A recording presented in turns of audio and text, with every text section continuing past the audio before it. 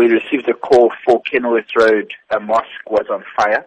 SAPA, Durban Fire Department and rescue paramedics arrived on scene to find smoke billowing from one of the rooms in the mosque.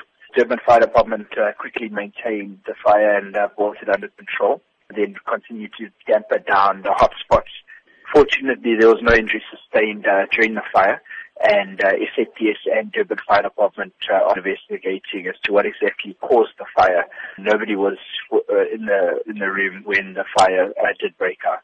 As much as you say there were no injuries on scene, were there any people around the mosque at the time that may have suffered from smoke inhalation? There was no one that approached our ambulance, our paramedic team that was there, complaining of any sort of injury. I'm not sure who was actually at the mosque at the time. However, there were people from the mosque that were on scene whilst we were there as well. But there was absolutely no injuries sustained. Can you talk to us about the construction of the building itself, or what is the extent of the damages?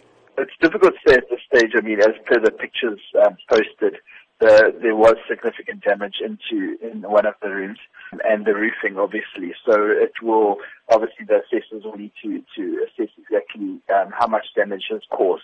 But fire, when there's fire, it's 90% structural damage as well. So I think there was quite severe damage to the premises itself.